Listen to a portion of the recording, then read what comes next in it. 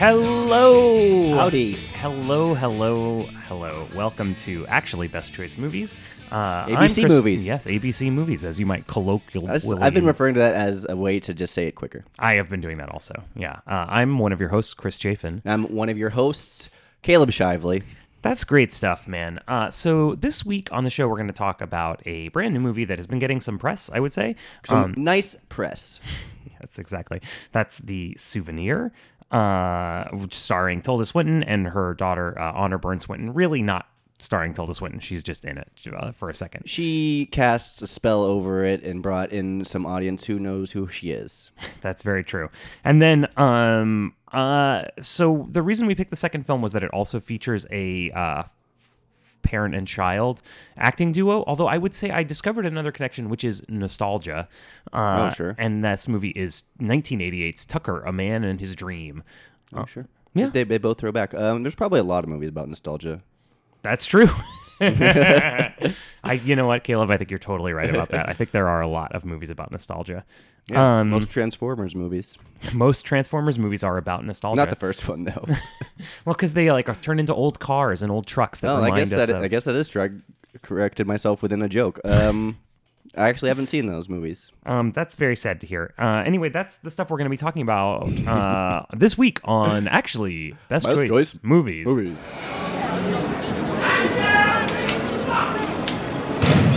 Before we get to any of that, Caleb, what have you been watching this week, little cowboy? Oh, man. I've been catching up on 2019. It is, by the time you hear this, it'll be June. Yes. That's the 6-month mark. We are in the point where most things that came out earlier in the year are available to watch or stream. I was going to say most things that came out earlier in the year you've totally forgotten. Yeah. And I've caught up on a lot of those. There's a movie called Piercing, starred Chris Abbott and Mia Wasikowska, whose name I always forget how to pronounce. Is that how you is that how you do it? I feel like you that's knew not who right. I was talking about, but you got what I said. Isn't it like Mia Wasikowska? That could be it. My name's Mia Wasikowska. That's the Wasikowski brothers, though. Or brothers? Well, they're not brothers anymore. And that's not Wachowski. It's different. Andy and Lana Wachowski. But anyway, that's what she's been up to. And this movie, it's fine. It's only 88 minutes, which is kind of weird. But the plot is he doesn't want to kill his baby, so he goes and kills a prostitute instead. But like the prostitute turns out to also have some stuff in her. She's like crazy and wants to die. So take her home and stop her, right? Yeah. It's from based on a novel by Ryu Murakami. Different Murakami. Yeah. He also did the short story that was Audition. So there's a lot of violence in his guys. I was going to say, so just to back up for a second, he wants to murder his baby, which I have questions about, but let's table those. And so instead of murdering his baby, he murders a prostitute. He wants to, but then there's a twist with the prostitute, which is Mia Wasikowska. Mia Wasikowska. What I'm wondering is in what way is a prostitute and his baby are similar enough that the urge he just wants to get the kill out. They were urged to murder one of them. Get the kill out of the system. Okay, so there's which is better. He didn't want to ruin his baby. He loves that baby, kind of, I guess. And I will say you would ruin the baby if you murdered it. That does. And I would say it's about 30% good. Like when they actually ramps up its violence, it's kind of cool. But for the most part, it's kind of a slog to get through. Yeah. That came out this year. I also watched the Sam Elliott vehicle, The Man Who Killed Hitler, and then The Bigfoot. Oh, I kind of wanted to see that. Yeah, so it has this really big B-movie title, and that's kind of the whole weird joke of the movie is that it's like it kind of plays as this B-movie, but the shoe never drops. And so it's like this really emotional portrait of a man at the last stages of his life who had accomplished so much and is still accomplishing things. So is it Sam Elliott's really good in it. Is it kind of like Big Fish? Is it like have a Big Fish energy? Not at all. It really is just hey, we need to find this great guy because Bigfoot has a disease. And so, they go and talk to him, and then it's because Bigfoot has a disease? That's it's the plague, like the Black Plague, and it's going to spread across the entire world, so they need to kill Bigfoot. And there's a fight scene with Sam Elliott and Bigfoot. That's like the only as B as it gets, but it's not really. I was going to say, if there's a fight scene with Bigfoot, I think that counts as the other shoe dropping. But not really, the way it's handled. It's only within, this movie's 2 hours long, and that's a minute of the movie. it really is just like flashing back to his life and just like a portrait of a man. Things I could have done differently. Regrets. I shot someone during the war. That's Nice. interesting. It's kind of like a weird cosmic joke that they named his movie this. Much like life, Caleb. Oh, is that, for yeah. sure. And the last movie I caught up with, I'm a fan of S. Craig Zoller.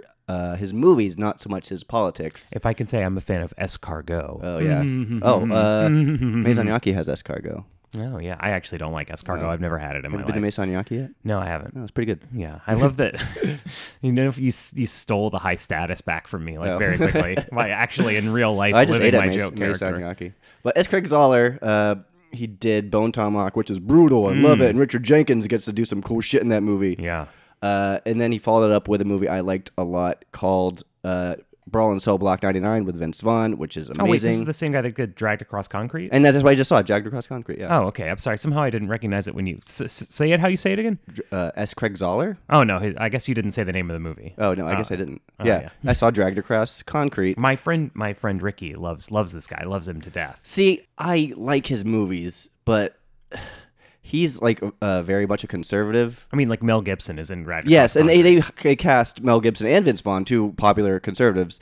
They cast them to be cops. They're cops in this movie, and that's definitely some stunt casting because they don't portray them as likable people at all. Like the very first scene, the second scene, their first appearance is them overstepping their bounds on an arrest. Really? And then Don Johnson, who's the lead detective, is like, "You went overboard." You're losing perspective and compassion. There's a reason I'm sitting behind this desk running things, and you're out there with a partner that's 20 years younger than you. Stuff like that. Okay, it's like very cop movie. It is kinda very stuff. cop movie. It's very like a potboiler, kind of a throwback a little bit. But he's such a good filmmaker. He just finds the rhythm in just like the more mundane stuff. Mm-hmm. Like there's a scene where they're doing a stakeout and they show Vince Vaughn eating an entire sandwich. It's awesome. But the violence, Craig I mean, Zoller. it's the violence is the thing, right? Oh, Like Craig these Zoller, movies. Bone Tomahawk had an amazing. Someone literally gets ripped in half in that scene. I love I think it's the last fight in Brawl in Cell Block 99. He steps on a dude's head. That's not enough. Drags that head as he's stepping on it. Yeah. Ooh, this one has some cool stuff. Like there's an aside where he's like a cruel director. There's a side where like for no reason we just visit this unnamed character. She doesn't want to leave home. She just had a baby. She used up all her vacation days. She still wants to stay with her baby. It's her first day back. She goes to the bank, and of course, she gets killed. She gets killed. Yeah, Okay, it's yeah. fucking brutal. Yeah, of course. He does shit like that. Yeah, there's a scene. Michael J. White. Yeah, I think that's his name. Black Dynamite. Oh, yeah. Gets his guts pulled out of him. God. Oh my God. Yeah, it's a pretty cool movie. See, Caleb, I will say to you what I said to Ricky, and I've said to you many times on this show. You're a baby boy. I'm a good boy.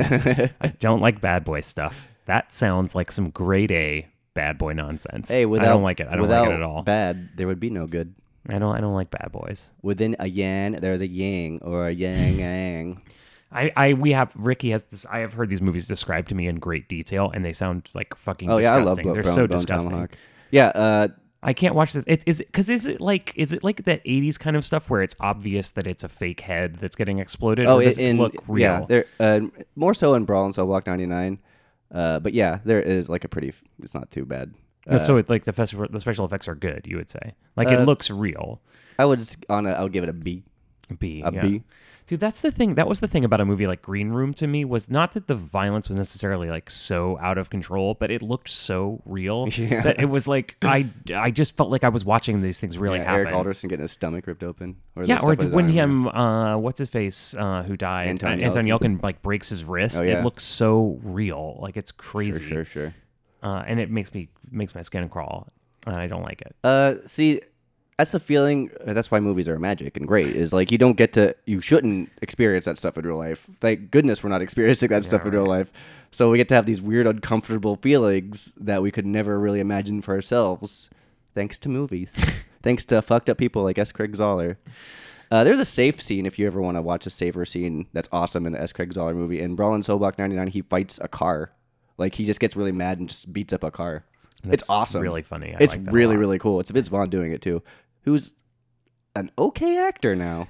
Is he? Like, I watched that season of True Detective that he did. I thought it was terrible. Yeah. Yeah. I like clay pigeons from back in the day. Yeah, sure. I mean, Swingers had a big impact on my life. I mean, I'm We not bring going up to Swingers pretend. too much on this It's podcast. because it's such an important film, Caleb. It's such an important film. Oh yeah, speaking. What are the odds? Like, can I just ask you a question? So I'm thinking now about it. Am I allowed to put in a bunch of drops of Vince Vaughn saying all his catchphrases from Swingers? Our little baby's all grows up. You know what? Shut up. Come on. No. Our little baby's all grows up. You have to. In the section where I'm only talking from about Fred this? Claus.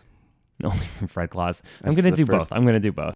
Baby, you are so money and you don't even know it. Does he have catchphrases in Fred Claus? Have you? I don't. Actually, I would like to see Fred Claus. Oh, 'cause so you're making that up. You don't know. I don't know. I'm not going to do it. I would like to see Fred Claus because Paul Giamatti probably does a pretty good Santa. Why'd you get a Be dog? able to make it this year. Why don't I get a dog? What are you gonna do with the reindeer? Can't fetch Yeah, but anything. dogs can't fly. Can't bark. But a dog can't fly. I would imagine his Santa's all right. Yeah, I'm sure he's good at everything he does. Yeah. Is it like a harried and overweight and slightly sweaty Santa Oh no, Claus? no! I can't do it. No. Isn't that like that Shia LaBeouf thing? Is that he screams no in like every Transformers movie, like just like that, like 1,000 I thought times? he was only in the first Transformers movie. We're talking about Transformers a lot, man. No. Oh, no. Oh my god, I love how I think that's anxious. established that I do not watch. The I love how Transformers. like anxious it makes you to just talk about this garbage that is actually the things that naturally are coming up.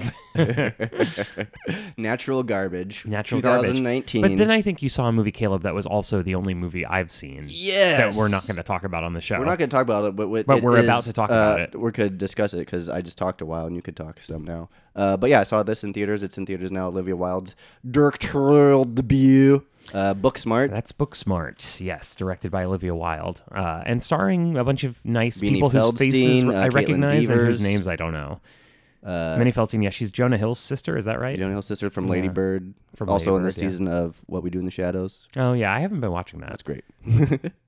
Caitlin Devers, who we talked about her in, we talked about. Yeah, in Short Term 12. Short Term 12, our yeah. Brie Larson I episode. texted you after I saw the Yeah. movie because I realized it was her from Short Term Yeah, 12. they're- She was so good in They're that. very good in this movie. Oh my god, she's like so amazing. She's Mm-hmm. extremely charming in this movie. It's great to watch. There's a lot of powerful moments in it. It does like the cliches and tropes are there, which is probably good for a first time director to just like go to station to Yeah, station yeah. like that. It's teens overnight trying to party. in Yeah, one I night. did see somebody on Twitter was like, "Hey, I think I'm going to write a movie about teens trying to get laid the night before they go off to college." It's like, yeah, I know. It's like every fucking teen Yeah. movie. But there's enough original stuff in it that I was like, oh yeah, this is.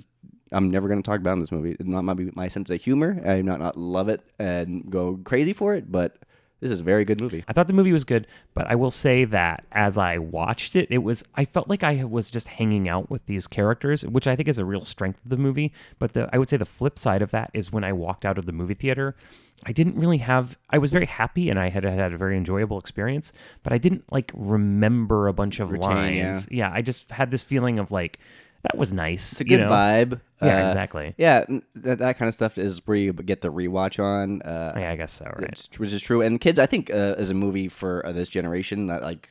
What did we have? We had. Well, you're a little bit Superbad, older than you me. know? Superbads and even Mean Girls was kind of great. Yeah, I mean, Mean Girls is great. Yeah. I will say that. So I saw it at BAM, the place we're always talking about. And there were no children. Yeah, there. that's it was the same only, same deal. Yeah. only adults. And I was telling you about this. We talked about this a little bit off mic. Sorry, guys. But everyone in the screening that I went to, which was just a normal, screening, they were doing that like art movie laugh where it's like you're not so much laughing because you have found something funny enough to laugh. You're laughing to like signal to everyone else in the room that you get the joke and like that kind of thing. And people were doing it from the first second of the movie for the entire movie. And I was like, it was both me and Catherine were so annoyed. We were so annoyed, but we were genuinely like, we got over that to genuinely enjoy the movie and laugh out loud legitimately our own selves a few times. Sure. But that was weird, definitely. Because there's this thing, you can't talk about this movie without saying it's this thing that people feel they should support. Like I saw it on opening night, like in part to support it, because there's this idea, it's a woman director and it's women stars. She and came it's a female out with story. a tweet about being like, "Hey, we're getting creamed this weekend. Go see my movie." Exactly, yeah. So it's like this thing, like you have to support it. Sure. Also, So support I think good movies. Partially why people were acting that way in the movie theater is what I mean. Oh, really? Also, a very solid movie. What you do is you just cast well. Allison Jones, what up, girl? Everybody has great chemistry and everybody's funny together. Yeah. No. Not acceptable. This is not okay. Who allowed you to be this beautiful? Who allowed you to be this beautiful? Who allowed you to take my breath away? Will Forte's in this movie. Fucking love Will Forte. Will Forte's really good. Really good in He's this like movie. a dad. My favorite thing All in of this your movie. favorite comedians play dads in this movie. That's true. Dads, Mike moms O'Brien and dads. doesn't play a dad. Mike O'Brien plays the Hill Valley Strangler. That's really I like funny. Mike O'Brien a lot. Spoiler alert, Caleb. Oh, maybe not. That's the best way to deal with spoilers is to just say them and then go, It's not a spoiler. maybe not. It's not. Maybe not. Is it? Or Well, maybe it doesn't happen. I don't Hey, know. building the mystery. Believe me, Adia. So the first movie we're going to talk about this week is a 2019 film by director Joanna Hogg. It's called The Souvenir. I feel as though I want to not live my whole life in this very privileged part of the world I come from. I want to be really aware about what's going on around me. Sorry. The Souvenir concerns Julia, a young and privileged film student in England, and her developing an intense relationship with an unreliable but charming leech. Julia is played by Honor Swinton Byrne. She's the epitome of innocence, and that's contrasted by Tom Burke's Anthony, who again is a leech. Anthony talks down and around to Julia, manipulating her attachment to him, and another minor spoiler: his own heroin addiction.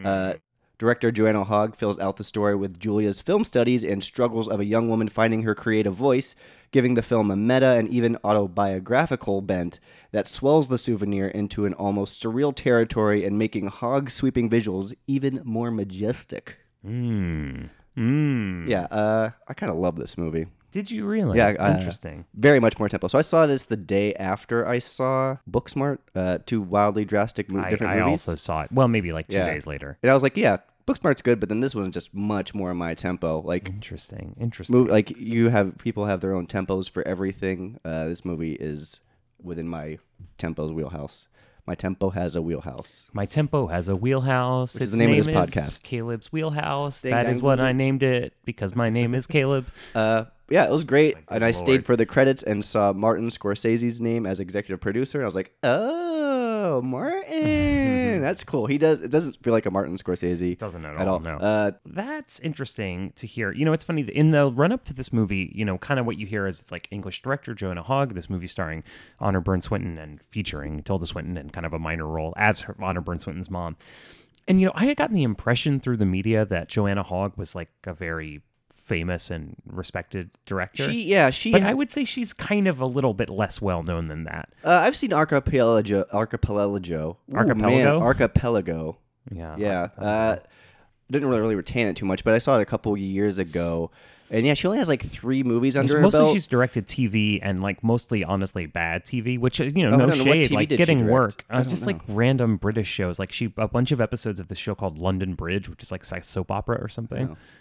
I mean, everybody has to start somewhere and everybody has to get work. Well, she I don't started mean any in shade at all. her, Like I've written for the worst outlets in the world, but I just mean she's not like, it's not like she's been making amazing films forever. She's like relatively new to making quality films. Yeah, she started young at a weird age. She started making films like in her later 40s. Like this is a autobiographical. She was a film student in the 80s, which is when this it's movie was set. 1980. It's set in 1980. And I was actually reading about her. She did have a relationship that was very much similar to this, and it makes it even more full circle. Her student thesis film is called Caprice, and it stars Tilda Swinton. No way. Yeah. Oh, that's why pretty cool. they're longtime friends. Interesting. Yeah. So I would say, I mentioned a little bit before that, that these movies, this one and Tucker share this kind of nostalgia thing. And Caleb, you're talking about how it's autobiographical. I definitely think it has this thing where it's like when you try to make a movie, 40 years removed about something that was an important part of your life, it's like certain parts of it seem a little clangy and don't really ring true, and they're like where you're just trying to say like, oh, check out my vibrant bohemian lifestyle or something, and it's like doesn't really translate because you're an old person now, and that stuff doesn't seem that interesting if you're a younger person. But I think once you get into the rhythm of the film, it can be very affecting in times. I think there are moments of it that are like very, very affecting, and I think there are some moments that kind of took me out and seemed a little false. If you allow it to tell its story to you in the way it wants to, I feel like it's a great movie. Yeah, I feel like it was just trying to establish just two separate narratives for this character, like her as a young creative. She goes to film school, and then once the great acting from Tom Burke, he plays this character named Anthony. He comes in, he sucks, and it's like comes in his life, and she just he just like overtakes so much of it that she just compartmentalizes her creative endeavors, and so this movie really becomes like her boxing away that what she's trying to do creatively and with her own relationship. Like it's two separate things, and then they eventually keep coming closer and closer. And there's like really meta weird things in this movie. Like she talks to her advisor, and he basically says to her like, "Oh, you got to do what you know," and then the movie, as it goes forward, becomes those things become more entwined. Like they do stuff like that. The movie just like, oh, that just tickles my fancy so much. It's like a very filmmaker's movie. It is. I mean, it's another movie. I was thinking how many movies that we've done have been about people making movies or writing movies. It's like a lot of them.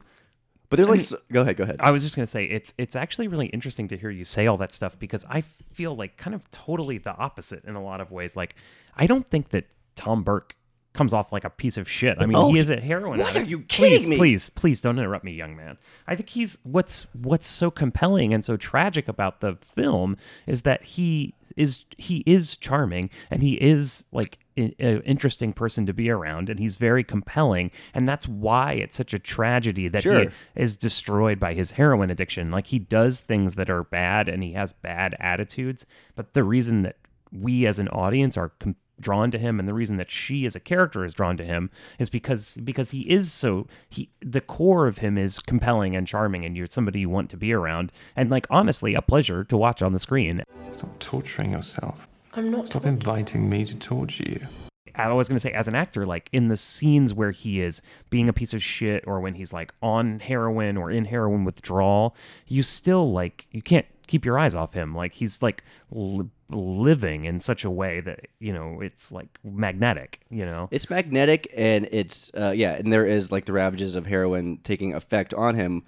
But that shouldn't excuse, like, I really do have a section in my notes that says Anthony sucks. Oh my God. And I have a list of why he sucks. Is honestly tells you a lot about the two of us, because I thought he was very charming. I identified with him very strongly. Let me go through this.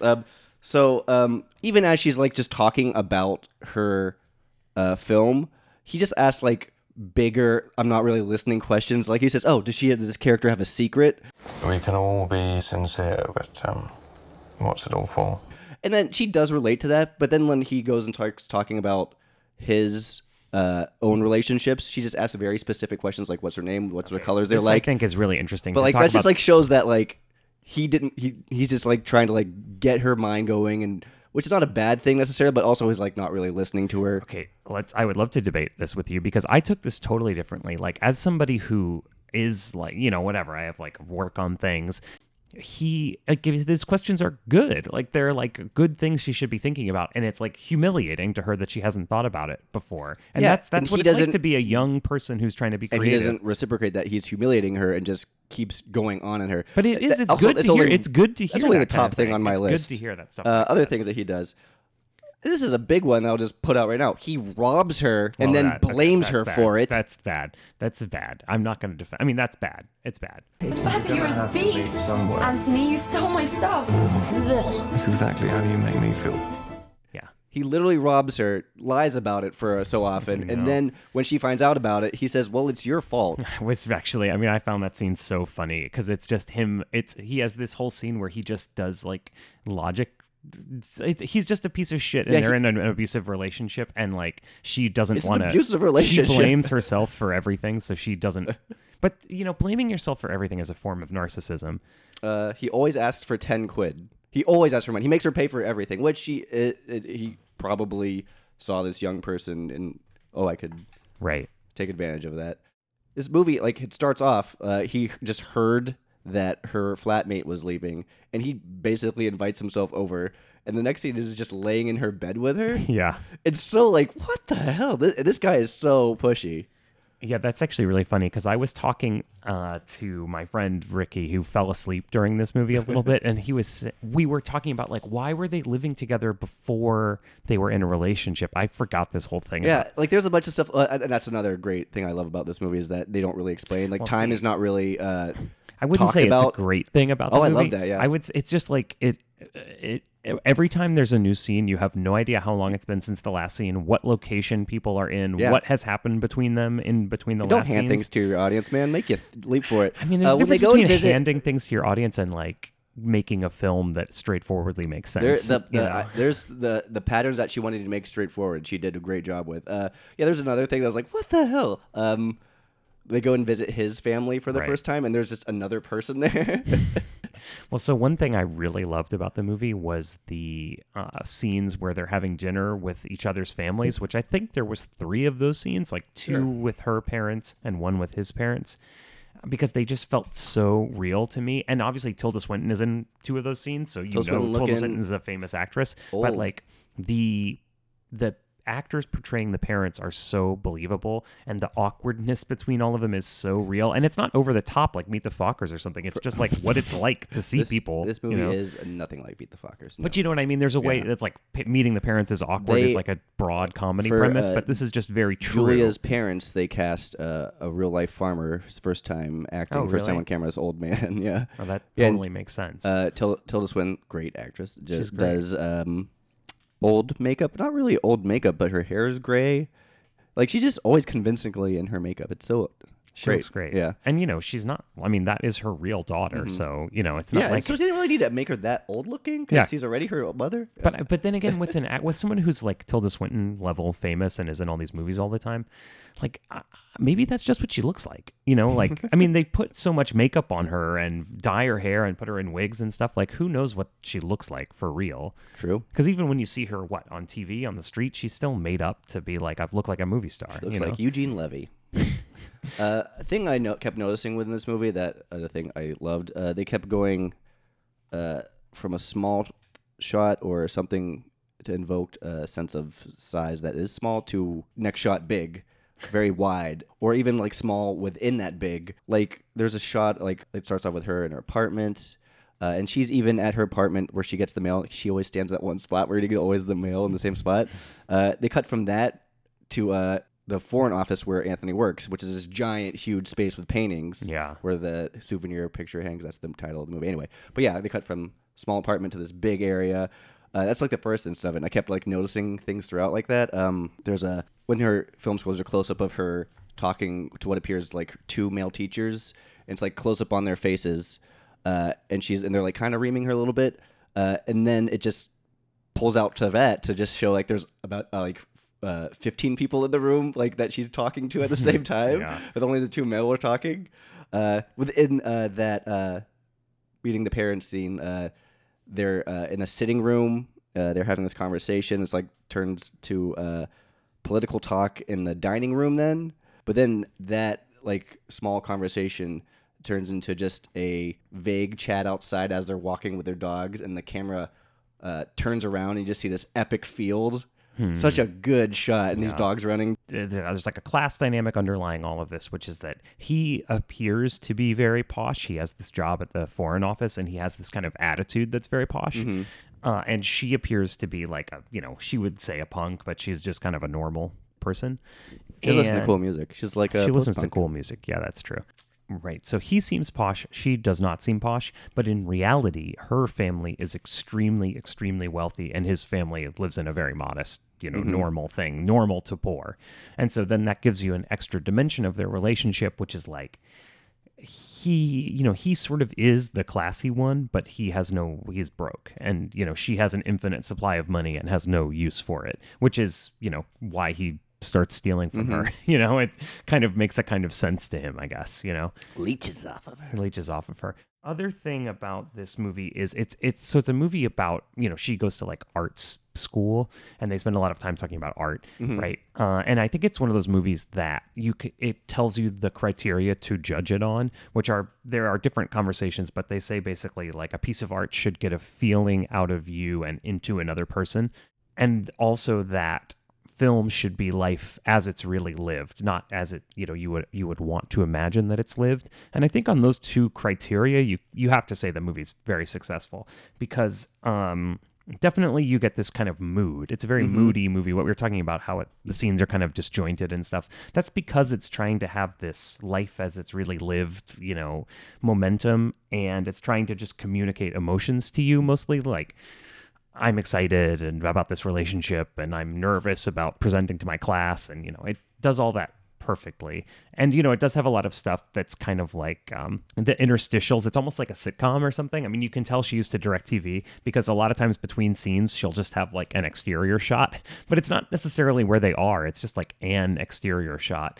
But there are these kind of nowhere places that you tend not to see in movies. It's just like a string of Christmas lights with a anonymous half of a building behind it. And I think that also is getting at this, like, this is what reality is, and I think it's trying very hard to do that. And because, that's what she thinks a good film is. And I think on those grounds, I think it's great. It definitely nails both of those things. Speaking to those exterior shots, there's a couple exterior shots that help land the whole movie too. I'll get to that. Like the last two scenes in the movie, I think are so strong and so powerful. It had me like really electrified in my chair. Like that's why I go to the movies. It's no, really Caleb, great did feeling. You die? I'm so sorry. No, I just love these last two shots. So like I said, this movie is about her finding her creative voice and like owning her own life into that creative voice. And the second to last scene is a shot of she's directing someone. They're sitting in a chair and she's standing there as a camera moves forward. So she's literally like starts in front of the camera and moves behind the camera. So it's like a weird meta shot too. And then she looks at us, the audience. Like that's amazing. I was like, whoa. And then the very last scene, and this goes back to the interstitials. Throughout the movie, there's these repeated shot of orange, blue sky, and trees in the wind while a poem is being spoken. The final shot is they're opening this giant studio door where they were filming her project. And it reveals that was the same landscape where that was. So it's like that whole blurring of the lines and mashing of like her story and this movie to what it is being told. It's beautiful and strong and powerful. Absolutely loved it. Yeah. I mean, I thought it was good, dog. I didn't think it was fantastic, but I thought it was good. Yeah, I really liked it. It's my sense. Were you not bored occasionally? No, never. This? You were never bored during this movie. It was a good movie. It's boring. I mean, parts of it are boring. It has that that thing that English people have where you're not looking for small to big shots like I was. It's extremely reserved, like on an emotional level and on a dialogue level. I mean, it's very quiet. It's extremely reserved. Oh, there's so much to pay attention. Like you said, you didn't like how it didn't have like a sense of time to it, but like there was a sense of time that you could the detail stuff. Like her apartment was always changing. Like I always was like eating that shit up. They would always like change like tiny things in her apartment. Like there was a radio there. Oh, now there's like this there. Now they put the dining room there because they use that apartment a lot. Also, and I can't believe we haven't talked about this. Motherfucking Richard Ayoade's in this movie. Yeah. I actually really don't like him in the movie. I really don't like. He's great in that movie. Yeah. Well, it's just like it's a turning point in the movie. That's where they find out that he's a heroin addict. Yeah, but it's kind of heartbreaking. The way that they do it is so. I mean, it's good, and I think it comes across fine. It doesn't come across as stupid, but literally, he goes like, "How come you go out with a heroin addict? What, huh?" And she goes, "What? I didn't know." Yeah, they alluded to it once, and then you just kind of forget about it because they never talk about it again. There's this really amazing scene. Yeah, the scene where they first allude to it. She sees he has these like track marks on his arms, these like 2 puncture wounds, and she goes like, "Oh, what happened there? Like, is it healing up?" And he goes, It isn't. It's just so great. So exactly. Yeah, that's very well. Yeah, put. Richard Iwata gets to talk about film and musicals in this movie. He has a very long monologue about why you should go to film school, which is because you can see the cameras. Yeah, which is great. Yeah. Don't learn anything but get free equipment is basically what he says. Yeah. And I will say, I thought the movie was really interesting to look at from a being in film school point of view, from someone who kind of went to film school, but not really. Because there's this weird dichotomy where you're sure you're a genius, but you're very shy to say anything. And then you think your professors are all stupid, and yet you're desperate for them to tell you something that's going to help you. And you really think it's kind of dumb to participate in the class activities because they seem so stupid. But then also that is what you need to be doing. That's the work. And you just have to let yourself do it.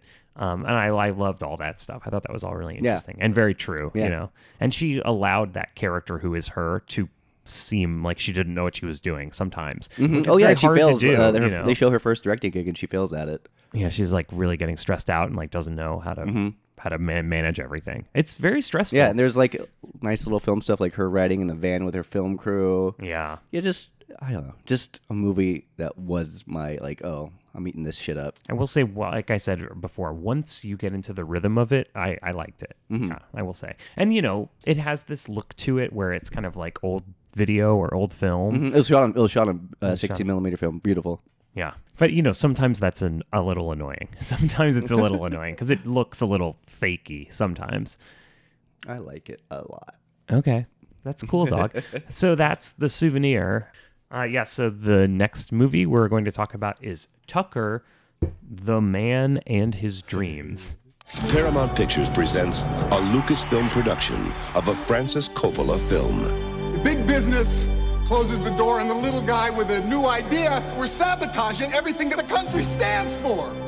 1988's Tucker, the Man and His Dreams. It's a story about failure and success and the extremely fine line between the two of them. It's set in the 1940s. It's the mostly true story of the real person named Preston Tucker, who's played by Jeff Bridges in this movie, who's sort of a proto Elon Musk. He's made a fortune in World War II designing a part of an airplane that in fact was never used, but he got a bunch of money and now he's trying to design a newer, safer car, which means he's taking on the big three automakers. And its central question is basically whether Tucker, who raises a lot of cash but only actually manages to make 50 cars, and that's he only barely manages to make 50 cars, is a huckster or a genius. Was he, just conning people out of money, or did he really want to revolutionize the automobile sector? As a film, honestly, I was left at the end wondering the same thing. Was this good or was this bad? It was kind of hard to figure it out. It seems like it should be good. It stars Jeff Bridges, Christian Slater, Joan Allen, and Martin Landau.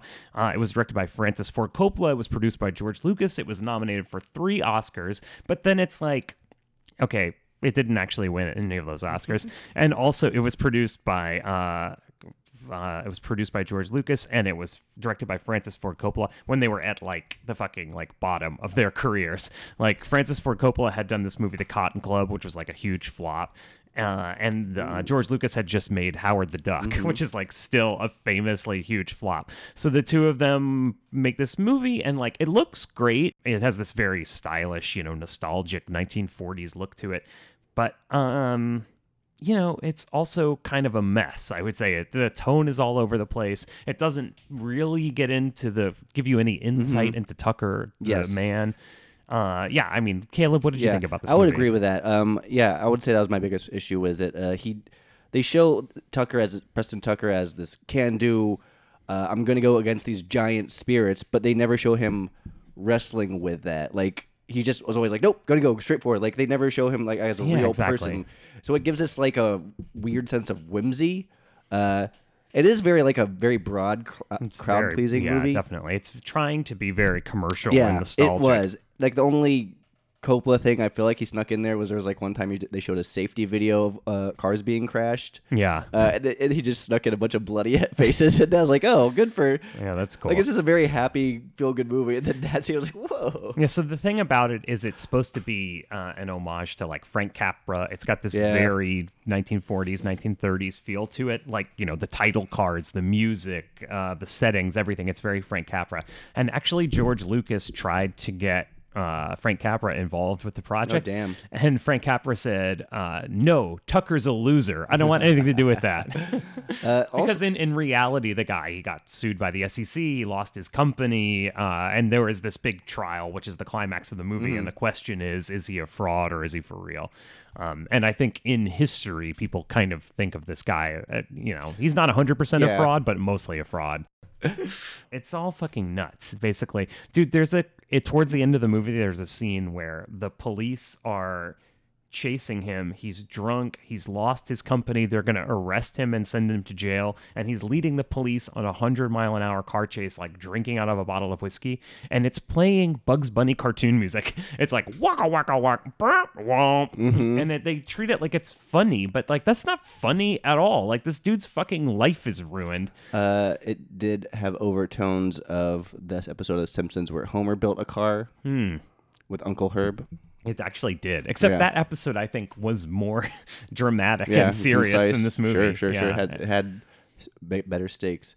There's a lot of like behind the scenes stories. Yeah, I read about like this. Coppola wanted to make this movie like in his 70s, like when he was making Apocalypse Now and The Godfather movies. He wanted to make this so much earlier.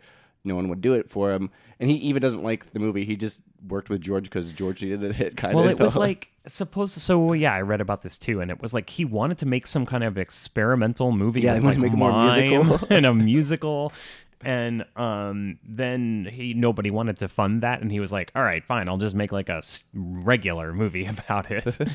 But it's definitely one of those cases where you're like, if you're Francis Ford Coppola and you're very famous and you cannot get anyone to let you make this movie, like, hear that, you know, take that message in, because maybe it's not good. Maybe you should not be doing it. He gets carte blanche just because he made some amazing movies. He made The Godfather, so he can go off that like for a long time, and he still does go off that. He should go off that because you want to see like, oh, if he's capable of making The Godfather, let's see what other things he's capable of doing. Right. But like you said, actually, you said that you referenced The Cotton Club. The movie I was going to reference as his big flop was actually the one before that. It was called One from the Heart, which is a big bomb. It was a musical set in Las Vegas. Yeah.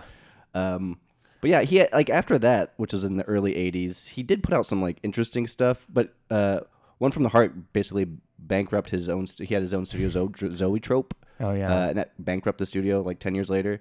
But yeah, Rumblefish was right after there. I like Rumblefish. It's on Criterion. The Outsiders, which is probably a paycheck movie. Yeah. But look at good movie. I mean, it's a good movie. Yeah, I kind of like Cotton Club, to be honest. I mean, yeah, I'm not gonna say it's bad, but I would say it was like not successful. And also, Peggy Sue Got Married was right in there too. Yeah. But also, after this movie, he also did Jack, which I always forget. Like Martin Scorsese directed a movie where Robin Williams plays a giant child. Wait, Francis Ford Coppola. Yeah, sorry, right? Francis Ford. Who did I say? You said Martin Scorsese. Oh, sorry, Martin. Yeah, sorry, Francis. Okay. Another interesting story. Did you read about the writing credits for this movie? No. So, I did. I actually did hear about this. So, yes. David Seidler, who went on to win an Oscar for King's Speech, which sucks. He got a writing credits, but he just was first attached to the project. He actually did no writing on this movie. He had written an earlier version of the script, but this movie contains nothing from that version. But he still got a writing credit on the movie. Yeah. It was actually written by a great writer. His name is Arnold Schulman. Great. If you like movies, if you are listening to this podcast and say, hey, I like movies, check out his stuff. He does a lot of Broadway adaptations. He's did with the screenplays to Funny Lady, a Chorus Line. They raided Minsky's, which is a William Friedkin movie that Norman Lear produced. It was very good. It's about early burlesque. It's a very good movie. He wrote that. He has a lot of cool writing credits, and also Tucker, A Man in His Dream. I said, we might reference the Vittorio Storaro, who is a 2-time Oscar winner. He did the cinematography for Apocalypse Now, The Last Emperor he won for. He also did Reds, that Warren Beatty movie, which is a really cool movie. He also did Ishtar and Last Tango in Paris. Great cinematographer. So there's a lot of like cool people on this. What were their other Oscar nominations? I have it written down. They were set design, which is a very underrated Oscar. I would say they design. are minor Oscar nominations. Yeah, but the guy who did this is Francis Ford Coppola's guy, Dean Tavares. Art direction and costume design. Yeah. Dean Tavares, he also did the Godfather film, so he got the Godfather guy working on this, and Apocalypse Now, obviously. And the costume design, I forgot to write down her name, but she is insanely, 4 Oscars, Barry Lyndon, Chariots of Fire, Kubrick. She worked Kubrick movies. I mean, great. And more recently, Marie Antoinette, Grand Budapest Hotel. Well, this is the thing that I was saying when I was saying, like, I didn't know if it was a good movie or a bad movie because it looks great. Yeah, it's great. Like, it looks great. The photography is great. Yeah, the set design is great. The costumes look great. The actors all are pretty good, you know? It's just, so you're like, okay, this is a good movie that I'm looking at. But then... It's a feel-good, inoffensive movie. Yeah, I guess so. And then, did you say that Martin Landau... Oh, he won a Golden Globe for this? No, really. So he was nominated for Best Supporting Actor. Best Supporting, yeah. Which, I mean, he is good in the movie, and he's tragic. You know, he's got a bad past. He has to make a noble sacrifice at some point, which he is very good at. He does a really good job. Let's talk about more of the cast. Dean Stockwell plays Howard Hughes. Oh, yeah, I love Dean that's like a fun which cameo. is a very cool shot scene in through the shadows and stuff. Yeah, cool cameo. Oh, and speaking of fun cameos, the reason we did it is that Jeff Bridges' dad, Lloyd Bridges, plays the villain of the movie who's trying to destroy Tucker. And they have like one long scene together where basically they're being cordial, but Lloyd Bridges is threatening his son. And it's like fun. They have a good rapport between them, you know, and, you know, kind of easy way of like giving each other shit, which I think is pretty good. It was nice to see.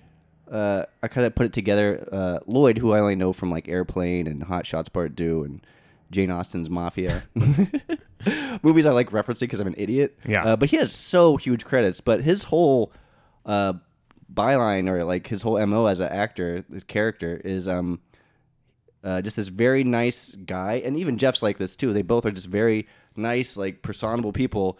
But that nice guy veneer doesn't hide so much that they're like actual like hard asses or like sharks underneath.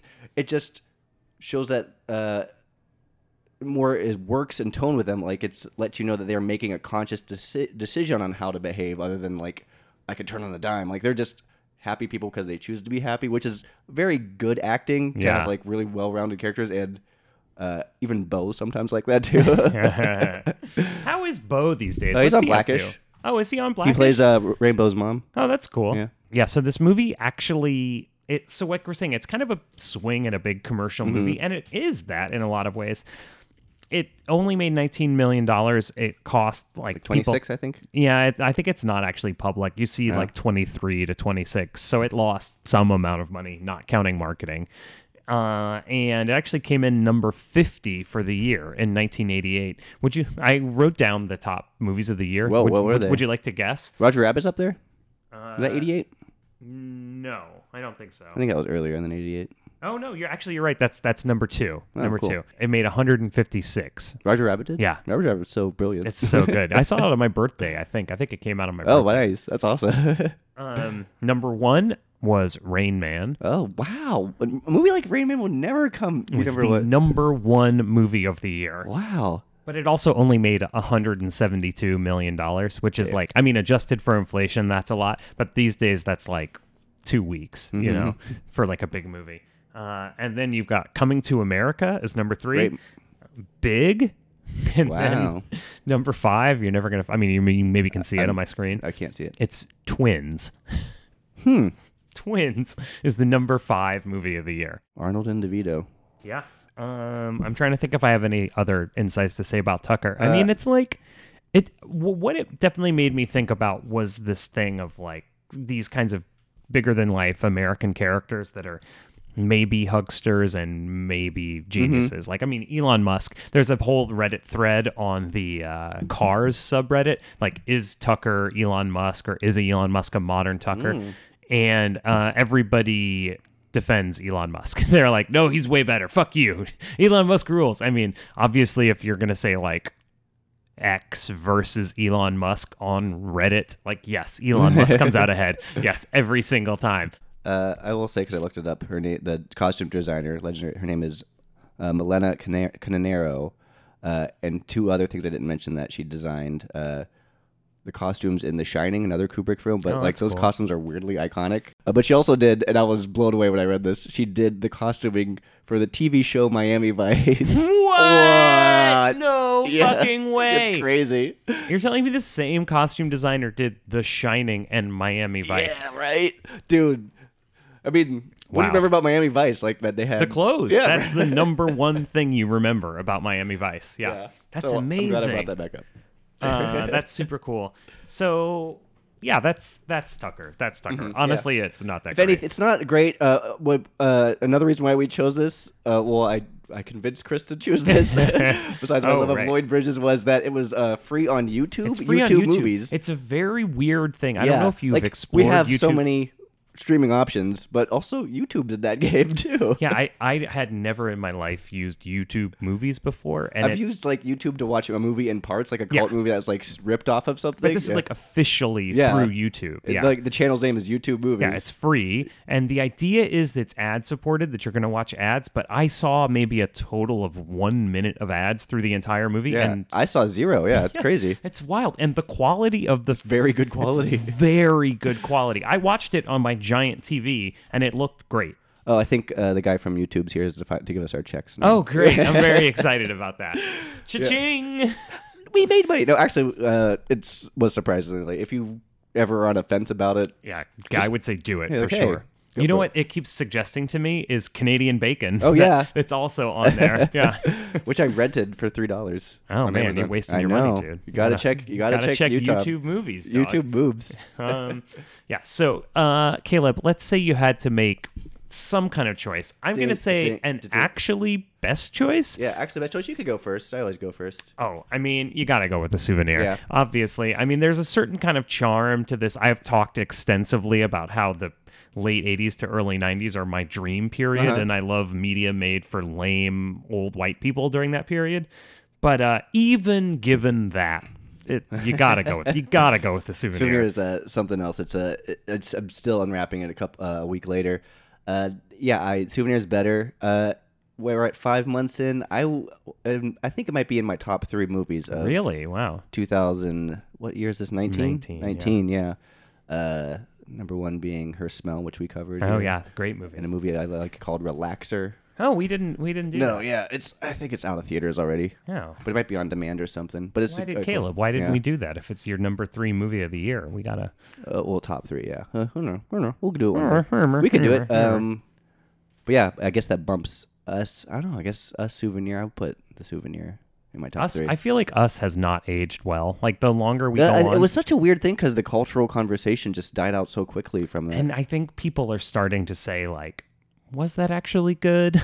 I think maybe it wasn't good. Fun. It was fun. It was fun and had good horror tropes to it. Especially because I've been reading like the last episode of the new Twilight Zone came out, and I guess people really hated it. And that's been getting really weird reviews. So that whole thing was not very good. And then in retrospect, people are like, also Us was not good. So I feel like that's pretty bad for Jordan Peele. He also does a show I watched starring Tracy Morgan and Tiffany Haddish. 2 great people. Oh, sure. And that show is called The Last OG. It's not very good. It's not very good. It has a great pilot, but it's never lived up to it since then. I usually end up on my phone when I watch it. Oh, I'm sorry. I didn't watch it for a long time, and then I watched the pilot, which took 2 sittings for whatever reason, and I was like, that's fine. Yeah, the pilot's the best episode. And to hear that's the best episode, that's pretty bad. Yeah. All right. Well, that's the show for this week, kids. Thanks so much for tuning in. We'll be back in 2 weeks with another 2 movies. It's 2 for 2 from these 2 knuckleheads. Me Too movement. Why did I bring that up? Oh, why? No. Get out of here. Caleb, shut up. Goodbye. Bye. Love you.